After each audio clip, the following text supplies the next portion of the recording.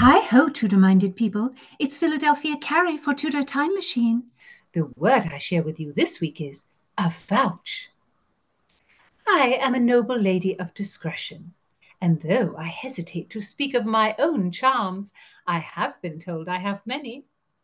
Thus it is my lot to be noted by many fine gentlemen at court, and it is also my lot to find clever and subtle ways to put off those gentlemen who do not please me in return. For my friends, there is nothing so dangerous as a spurned and insulted gentleman. He might do much damage to one's interests at court. He might gossip and invent tales and spread a cursed rumor about one's modesty.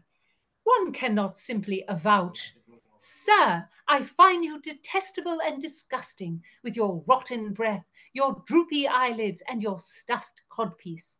Persecute me no more." Avouch. How now, Tudor Files? What think you? If you're new here, I'm Gage. I'm Jessica. And we're here with Philadelphia Carrie for Tudor Word of the Week. Don't miss a word, and listen to the Tudor Time Machine Story Project. Jessica reads a chapter of Time's Riddle, and then my dear friends discuss the history behind the mystery. How diverting! So subscribe on YouTube and give me a like. Thank you so much for listening. And we want to thank FeedSpot for naming our podcast one of the top 10 Tudor podcasts on the web. Number 2, to be exact. Tudor Files are an amazing bunch. Every one of you has the wit of Rosalind and the heart of Cordelia. Philadelphia, can you give us the spelling of avouch, our word of the week? It is spelled avouch, avouch. And Jessica and I ask Philadelphia to spell the words because we are both terrible spellers. And avouch means to admit something openly and bluntly. So now we use vouch, but to me, that's more like you're defending a fact, from your personal experience or kind of expertise. It's kind of lawyerly, formal.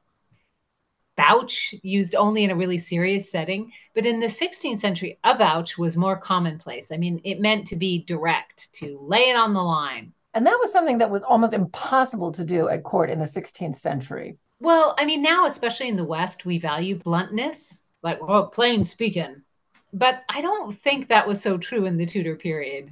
I agree. There was definitely more value in language that hid the meaning. So you had to be in the know. Right. And there was some value in describing things in complicated ways. But of course, in the political world, everyone still tries not to avouch anything. And the play our word comes from is Shakespeare's Macbeth, where there is, of course, much double dealing, betrayal, political maneuvering, murder. I love this play. And there's a reason it has survived as one of Shakespeare's most popular works.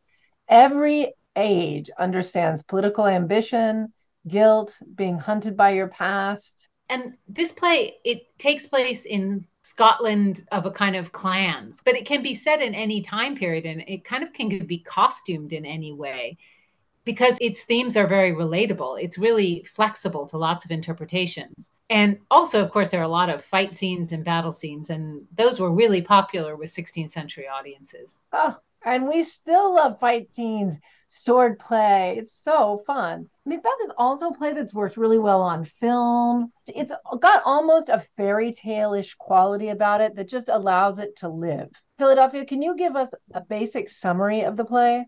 The work is set in Scotland, and Macbeth is a general for the King Duncan. Macbeth meets witches on a deserted plain and is told by the weird sisters that he will be King of Scotland. He tells his wife, Lady Macbeth, about this encounter, and she says they should hurry along this future by killing the king. Oh, it is monstrous!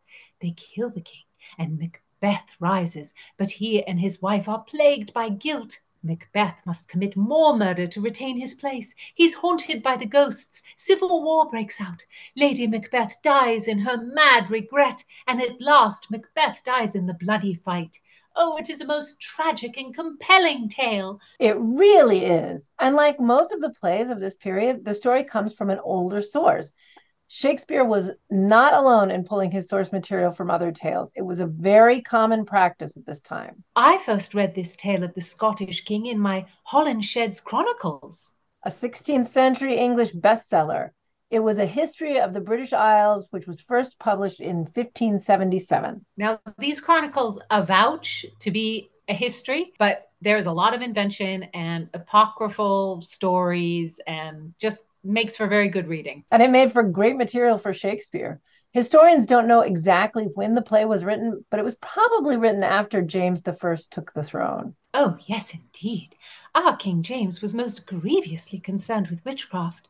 I shudder at the thought of the weird sisters. And of course, James was Scottish, so choosing a story set in Scotland was a good choice for Shakespeare, who wanted to please his new patron. Or it could have been a bit of a dodgy choice because maybe James was going to take offense at lawless, clannish Scotland where murder, regicide, and all these things could happen. We really don't know if the play was popular at the time or not. There's only one account of it being performed at the Globe in 1610, so it's hard to know. Philadelphia, can you give us Macbeth's speech where he uses the word avouch? With pleasure, Macbeth plots to kill the noble Banquo. Even as Macbeth rises to be king after the murder of Duncan, he is not content. Part of the witch's prophecy was that Macbeth would be king, but Banquo would father a line of kings. Macbeth will kill Banquo to prevent this. He hires murderers and says to them, "So is he mine, and in such bloody distance that every minute of his being thrusts against my nearest of life. And though I could with bare-faced power sweep him from my sight and bid my will avouch it, yet I must not. For certain friends that are both his and mine, whose loves I may not drop, but wail his fall, who I myself struck down, and thence it is that I to your assistance do make love, masking the business from the common eye for sundry weighty reasons." Great speech. That I to your assistance do make love. Hot stuff. Sexy stuff. I mean, wow. The speeches in this play, Macbeth's "Is this a dagger I see before me?" his "Out, brief candle," Lady Macbeth's "Out, damn spot." I mean, the list of the hits goes on, right? I avouch that Shakespeare was at the top of his game when he wrote Macbeth. I too avouch it.